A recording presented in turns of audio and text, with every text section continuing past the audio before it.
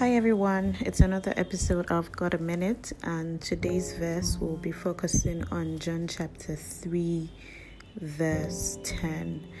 This story started off as when Nicodemus asked Jesus about quite a number of things, starting from what it really means to be born again.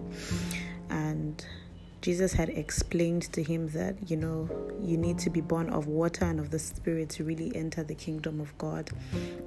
And in verse 10, and in verse 9, actually, Nicodemus asked Jesus, how are these things possible? And Jesus replied, you're a respected Jewish teacher, and yet you do not know these things. That just goes to show that as believers, God really expects from us to have knowledge, to gain knowledge. And the only way we can truly gain knowledge is by, spending time in His Word. And God has expectations from us. Like, you can't be a Jewish teacher. You can't be somebody who people look up to, and not really understand what it means to, dwell in the power of the Holy Spirit.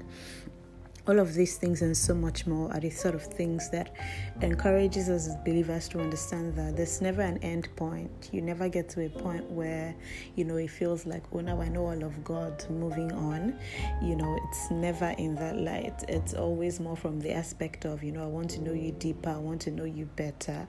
And so I just pray for someone who's listening right now that you're touched by the Holy Spirit, that you really gain knowledge. James 1:5 says, for whoever seeks wisdom, whoever needs wisdom should ask of the Father, and He will definitely give it to you. So whatever it is you seek, wisdom, knowledge, you want to know more of God, you want to develop an intimacy with God.